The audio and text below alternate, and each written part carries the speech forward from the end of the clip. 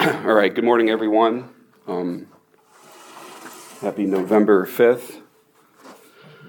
So we're finishing up Mark 10 this morning, and we'll be looking at verses 32 through 52. And we're not just at the end of chapter 10, we're actually at the end of the account of Jesus' journey to Jerusalem. And it's been a bit of a winding road, as you recall. We started this particular section a little more than a month ago in chapter 9. We started with the account of the transfiguration of Christ, where we saw just a glimpse of his glory on display. And then we see the healing of a boy that can only be done by praying, if you recall that. And then Jesus predicts his death for a second time. The first was actually at the end of chapter 8, where Peter ends up rebuking him for that. And then we get this back and forth in different scenes where either disciples or some other character or characters show up and they're doing something that requires some correction and or teaching from Jesus, and we see that as well. Just a very high-level flyover of those. And in 9:33, we see disciples discussing who might be the greatest among the 12 of them. And Jesus responds, of course, to their arrogance by telling them that they should be servants first of all, even to the children. And then we see John trying to stop someone outside of their group from casting out demons. And Jesus corrects him in this as well, saying, "One who is not against us is for us."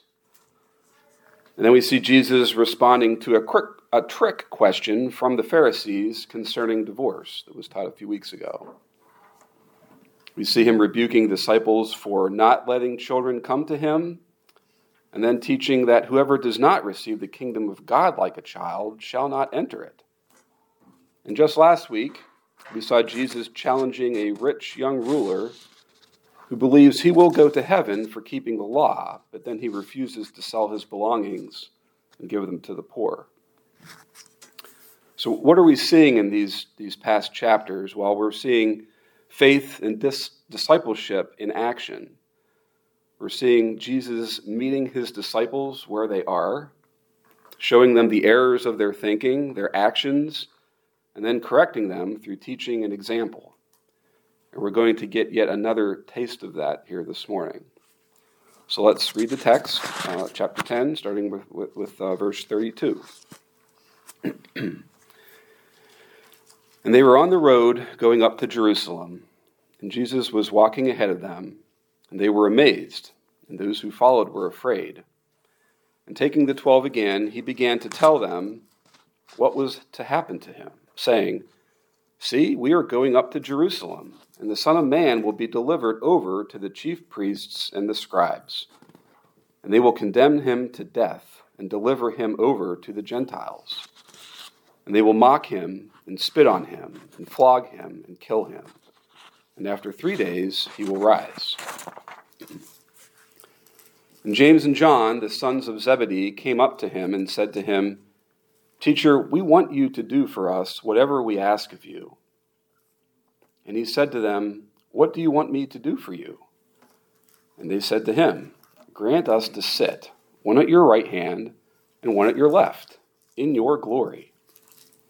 Jesus said to them, "You do not know what you are asking. Are you able to drink the cup that I drink, or to be baptized with the baptism with which I am baptized?"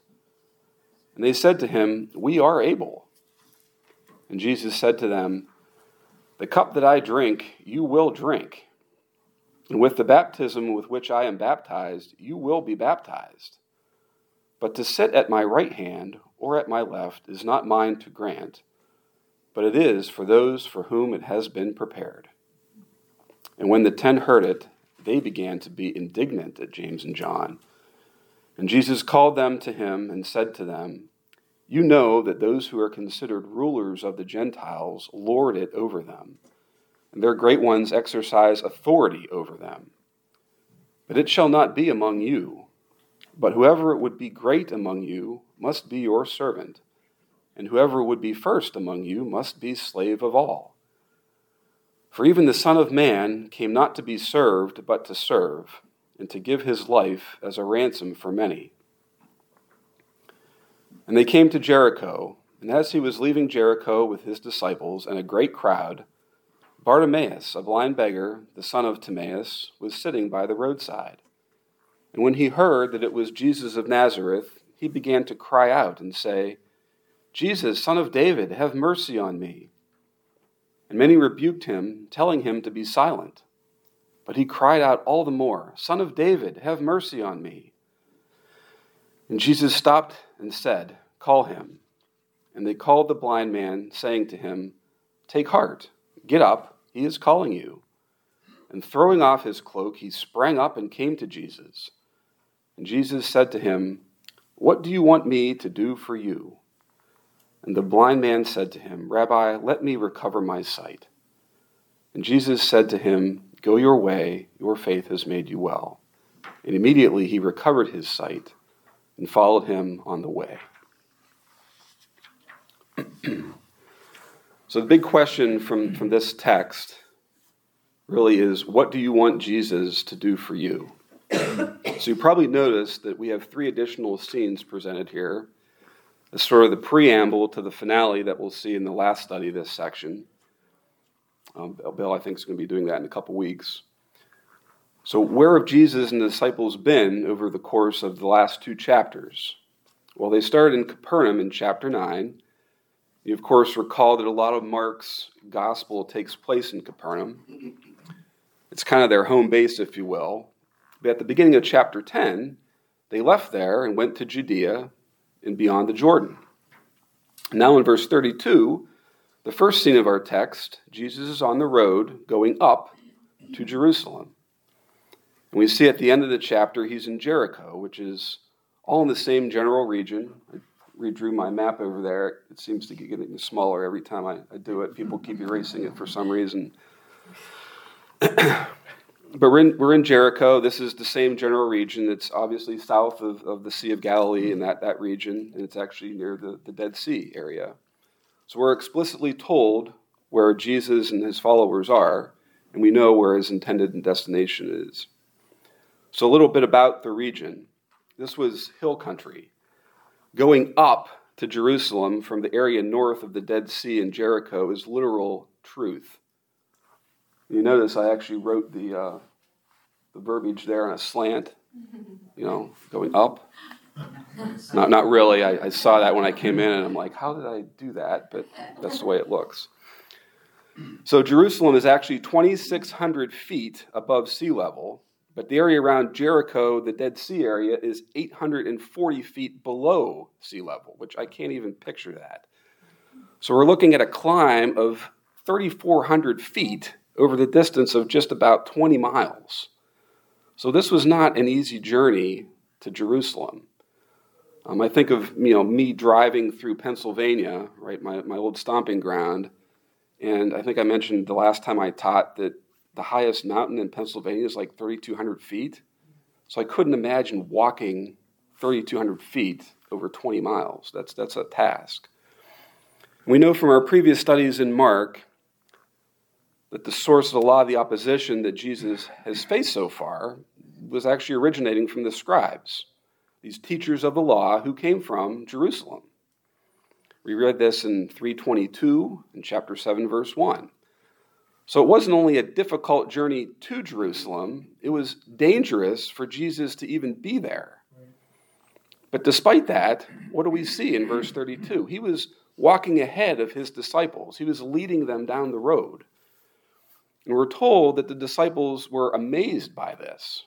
Jesus previously told them twice that the elders and the chief priests would reject him and that he would suffer and die by them. And yet there he is, leading them to that end.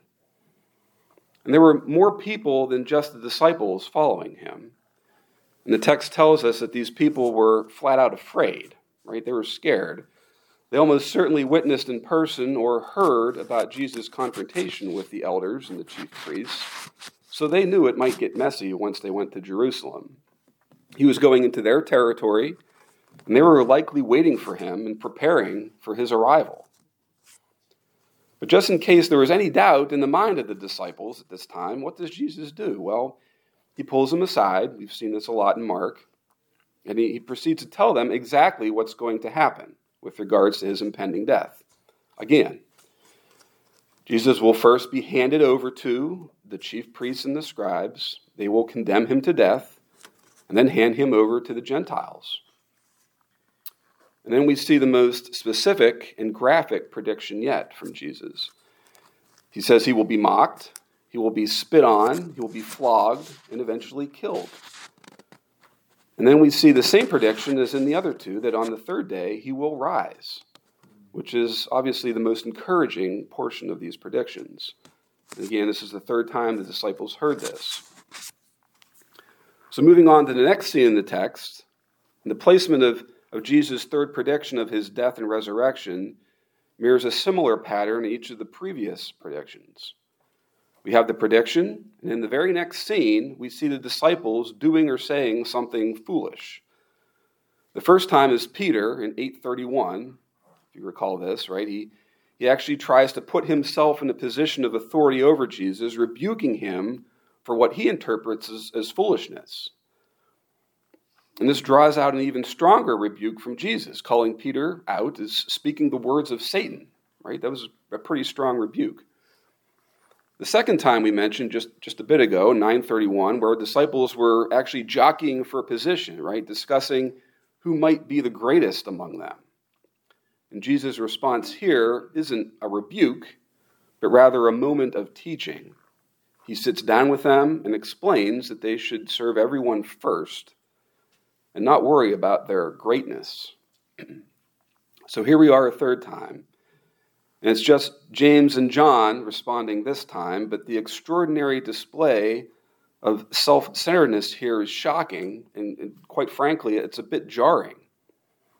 They have the audacity to lead off with the statement, actually it's more of a command, "Teacher, we want you to do for us whatever we ask of you." They're asking for the figurative signature on the blank check. This isn't just self-serving, it's insensitive to Jesus. It's offensive to the other disciples. But Jesus doesn't rebuke them for this.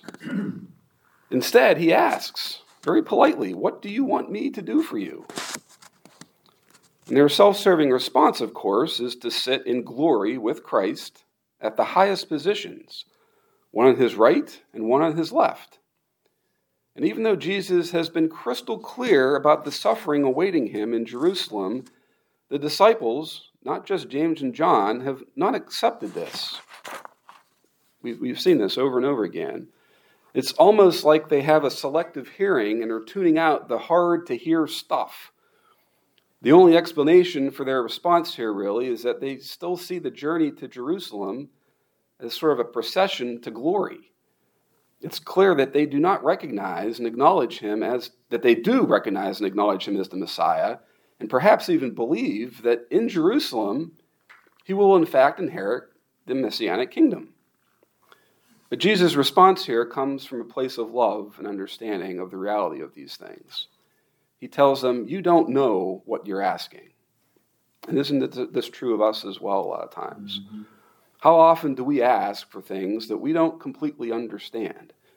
Yet we think we have it all figured out. But here the disciples are quick to claim the benefits of God's kingdom. That's what they're interested in. But they're still slow to hear the costs of participating in it. And in verse 38, Jesus speaks about the cost as a cup and a baptism. In Scripture, a cup usually symbolizes something allotted by God. We know this. It can sometimes signify joy and prosperity. My cup runneth over. But it more often signifies God's judgment and wrath. In Jesus' response here, the sense that's conveyed is that it's referring to Jesus' impending suffering and death, which are ordained and willed by God. And by leading the way to Jerusalem, where this is all going to go down, right? Jesus isn't deciding to do something as a course of action. Rather, he's fulfilling a role that is assigned to him. Much like the cup, the context of this passage attributes a similar sense to the use of baptism. The Greek word used here, baptizo, means, in a physical sense, to plunge, dip, or immerse. And in a metaphorical sense, to be overpowered and overwhelmed. Since Jesus is speaking of his actual death and not immersion, this is obviously a metaphor. In other passages of Scripture like Psalm 42:7 and Isaiah 43:2, we see this metaphor of immersion describe suffering as an overwhelming deluge, like standing in front of the biggest tidal wave you can imagine, just being overwhelmed by it. So Jesus is essentially asking James and John if they are willing to be overwhelmed with the immersion into suffering with which he is about to be overwhelmed. Remember, Jesus wasn't just beaten by the Roman soldiers and hung on a cross to die. He was crushed, literally overwhelmed by the deluge of sin that the Father cast upon him. Our sin. But what about the use of baptism here? James Edwards writes that baptism expresses Jesus' solidarity with sinners and his willingness to bear their judgment before God. Lord. So the question that Jesus asks is rhetorical. Despite James and John's response, it requires a negative answer, and we'll get to that in just a bit. But for now, the brothers Zebedee, the sons of thunder, really think that they can emulate Jesus in matters pertaining to the cup and baptism. Jesus says that they will indeed drink a cup and undergo a baptism, but the sense of these metaphors is not the same as he used when referring to himself. Here, the same imagery refers to the persecutions that they will undergo as a consequence of following him. We saw this in verse 30 that was taught last week, actually. In fact, this statement by Jesus is often seen as a prediction of James and John's martyrdom. And we should sit here for just a minute to mention some important points. This is something Jeff mentioned in the teacher training.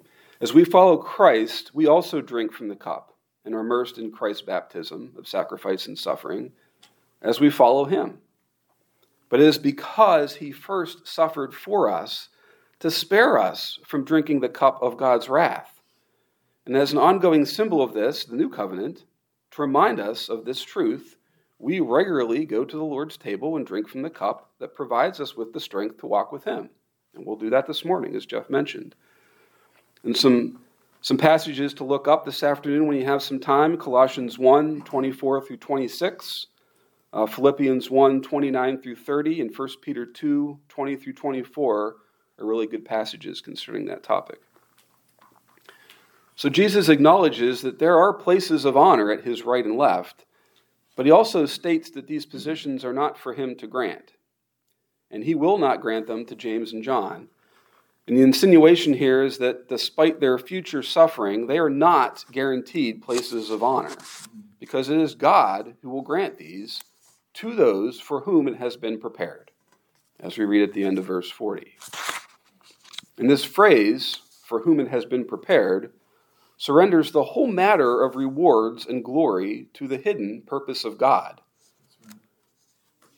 Therefore, the disciples and we should not follow Jesus because we know in advance what will happen, or because of what we hope to get. The fact that the disciples are following Jesus is determined solely by the fact that it is Jesus who is leading them.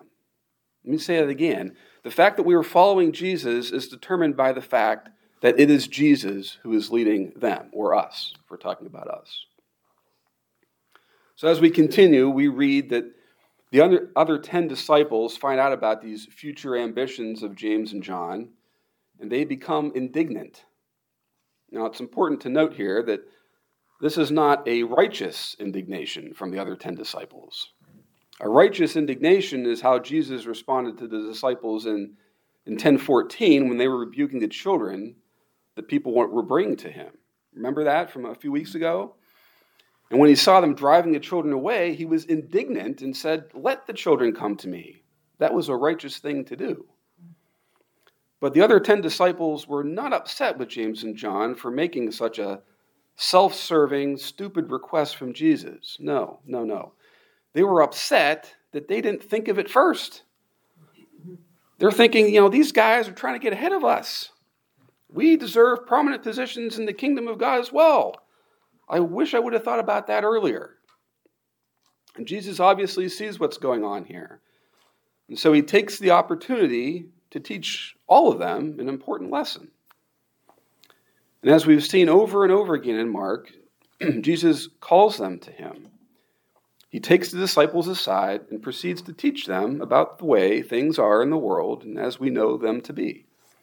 That the world practices leadership from a model of dominance, of authority, and the effective use of power and position. And I love how he phrases the start of this statement here. You know that those who are considered rulers of the Gentiles lord it over them, and their great ones exercise authority over them.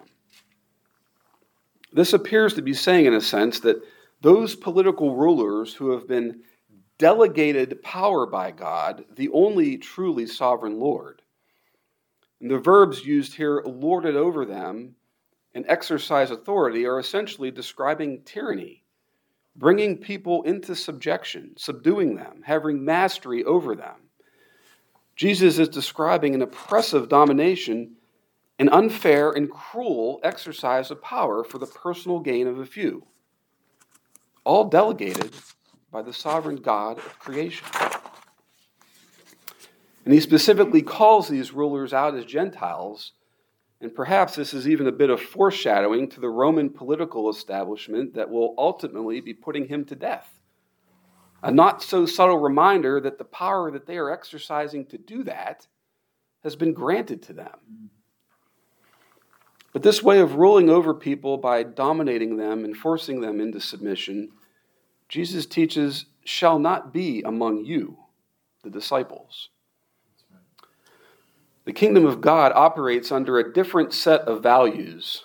The conventional expectations and structures are totally reversed. Whoever would be great must first be your servant. And that's a bit of a turn from the world's way of thinking, right? But we heard this teaching previously in chapter 9, 34 and 35. The first must be last, and many who are first will be last, and the last first. But there's a stronger language being used here with servant and slave. The idea of being subordinate to someone else, taking orders from someone positioned over you. These are the values of the kingdom of God. Greatness means service. Prominence means working for the benefit of fellow believers. And again, we've heard this before. This is one of the things that's easy for us to take for granted because we hear it so much. But take a moment to think about how this thinking clashes with everything we know and understand about the workings of this world. This is radical teaching. It's an exact reversal of the values that are ingrained into our world economy. Jesus is essentially saying that true greatness is in service rather than power, prestige, and authority. And this idea is further amplified at the end of verse 44, where Jesus says, and whoever would be first must be slave of all. And a slave was, of course, and is considered the lowest and least of all people, even inferior to a servant. For Jesus to say that a slave would be first, and not just any slave, but a slave to all, this is as absurd as a camel going through the eye of a needle. We heard about that last week. It's total nonsense. But Jesus uses this illustration to show the desire for power and dominance focuses attention on self. And this kills love. And love, by its very nature, is focused not on self, but on others. And this was a reminder to the early believers, the original audience that Mark was writing to, and us, of course, here today. The Christian fellowship does not exist for their sake or our sake, but they exist for it. The disciple, the Christian leader, the congregation are all a part of this. One doesn't exist for the other. One doesn't belong to the other. And finally, in verse 45, the last verse in this scene, if you will, we read that what Jesus teaches here about service and self-sacrifice is not simply a principle of the kingdom of God, but a pattern of his own life. that is transferable to his disciples. That is, that the disciples should adopt the posture of servants and slaves, not on the basis of ethical reasoning, but because it is the posture of the Son of Man. This way of life is the way of the Lord, and Jesus is the pattern and incarnation of this. He explains the reversal of values in the kingdom of God, in which leaders do not run, but serve, by pointing to his own mission, where he says, even the Son of Man did not come to be served, but to serve. And you just need to look around and see that this model of ministry cannot come from secular thinking, but only from the way of Jesus. His way defies the logic of this world and its focus and fascination with dominance and control. And we see this expression of the Son of Man in Daniel 7, verses 13 through 14. It's described as a human being who comes with the cloud of heaven before God, who gives him authority, glory, and sovereign power, and who is worshipped by all nations and receives an eternal kingdom. No one would expect the exalted Son of Man to come as a lowly servant. And no one would expect that he would give his life as a ransom for many. We see this as plain as day, right? The disciples keep hearing this from Jesus' own mouth over and over again, but they aren't buying it. They don't want to hear it. It doesn't make any sense to them. It's a completely foreign idea that has no grounding in their minds. So a little bit about this phrase, that he would give his life as a ransom for many. The Greek word for ransom, lytron, L-Y-T-R-O-N, is used for sums of money paid to secure the freedom of prisoners of war, slaves, or debtors. And this word, I love this, is used throughout Scripture. It's used in Exodus as the redemption for a life that was forfeited. That is, if a man caused the death of another person in some way, he had the option of paying a ransom if one was imposed on his life. There's a similar usage in Numbers 8:17. It's even used to describe God's redemption of his people from slavery in Egypt, in Exodus and Deuteronomy. But there is a clear connection between ransom and atonement in these texts in Exodus 21:30, to be exact, and 30:12, and Numbers 35:31, where a ransom is paid for a life that is forfeited. Jesus' use of for many connotes substitution and benefit. The ransom payment is his life, the life of the Son of Man. Jesus gives his own life as the payment so that the many who are unable to pay themselves can be released and saved. That's right. So going back to verse 38, this is why James and John can't possibly drink the cup that Jesus will drink and undergo the fate that only Jesus must undergo, because there is a ransom that needs to be paid, and only Jesus can pay it. And the most distinctive role of Jesus, the Son of Man, is this: giving his life as ransom. The initiative of his atoning work lies within himself as the Son of Man. He freely offers his life as the ransom price for all. And he is conscious of offering a payment to God that can be offered by no one else. So the ransom he offers in his life is not contingent on something outside of himself. The death of the Son of Man on behalf of the many is a sacrifice of obedience to God's will. It is a full expression of his love and a full satisfaction of God's justice. So now we come to the third and final scene of our text. This is a unique story of healing among the Gospels in that it actually names the person that is being healed. The man's name, we're told, is Bartimaeus. And at the start of this morning's study, I mentioned this unit of teaching that we're focused on this morning, in September as well, since September, has really been about faith and discipleship. So it's ironic then that this blind beggar seems to see Jesus much more clearly than the guys who've been following around all this time and who have the usage of both of their eyes, as far as we know. This is also the final healing miracle that we'll see in Mark.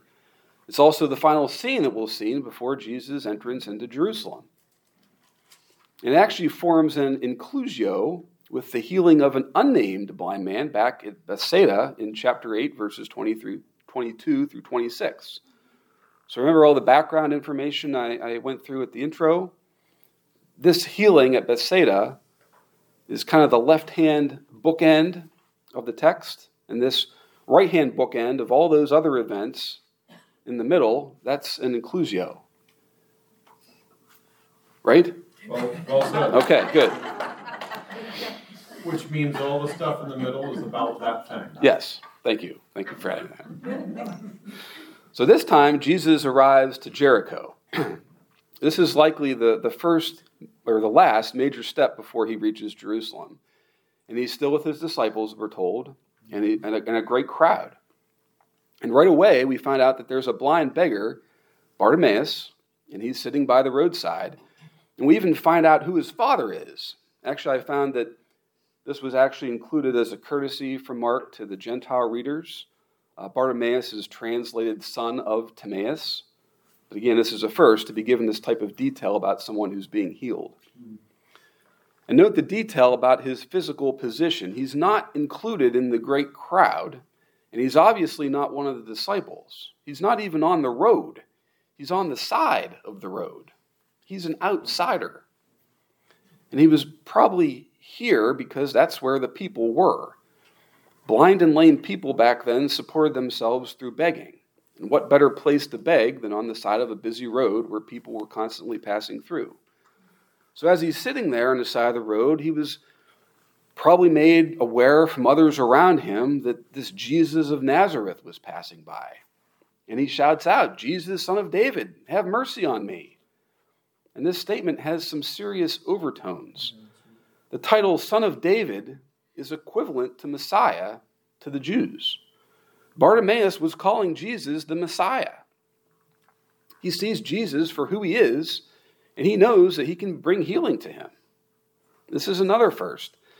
In the past, we've seen Jesus silence those that would even suggest that he was the Messiah. Most recently, he instructed the disciples to be silent after Peter declares him to be the Messiah in chapter 8:29. And they have been. They've been silent. But here, it's not Jesus that's silencing Bartimaeus. It's the crowd that's around him. But their motive is not the same as Jesus' instruction to be silent. Jesus wanted to prevent people from premature and false confession. The crowd, on the other hand, wants to prevent people from coming to Jesus, right? We saw this in chapter 10 as well, where they were trying to keep the children away. We talked about that just a little bit ago. But these rebukes from the people are not keeping Bartimaeus silent. They actually seem to be encouraging him to be louder and more persistent. He's desperate. He cries out all the more, saying, "Son of David, have mercy on me." And Jesus stopped. Isn't that remarkable? What an illustration of the servanthood of Jesus. So it's not a high-ranking political figure on the road in front of him that's yelling at Jesus to do something. It's a lowly beggar on the side of the road. And Jesus asked those around him to call Bartimaeus to him. And we read that he threw off his cloak and sprang up and came to Jesus. He wasn't wasting any time, and he wasn't letting anything hold him back.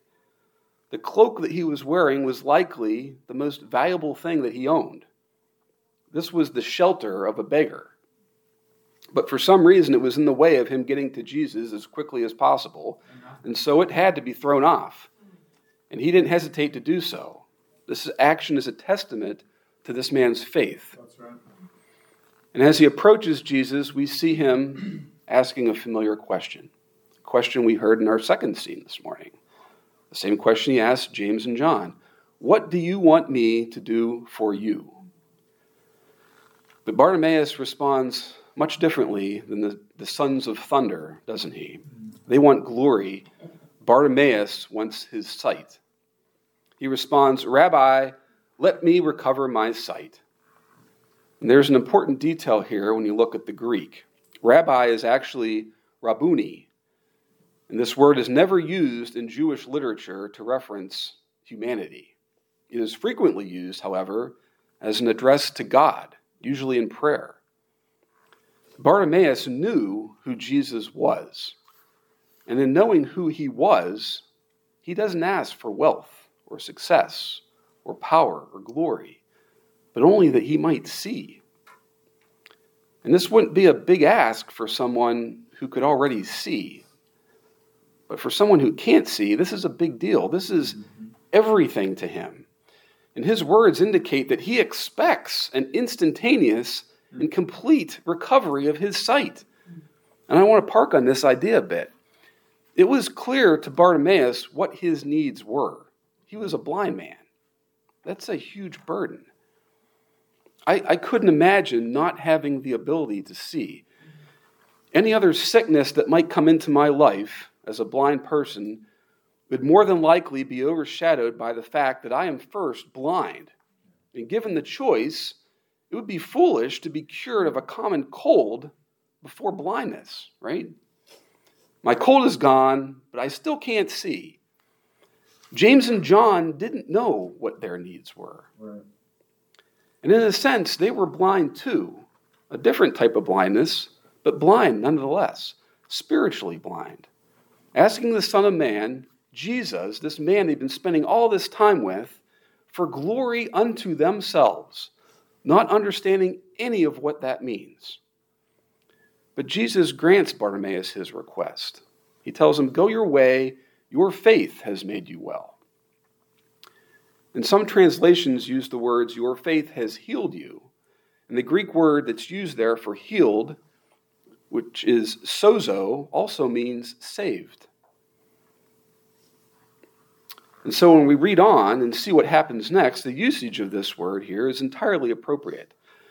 Bartimaeus not only has his sight restored, he decides that he's going with Jesus. His way is now Jesus' way, and he starts following him.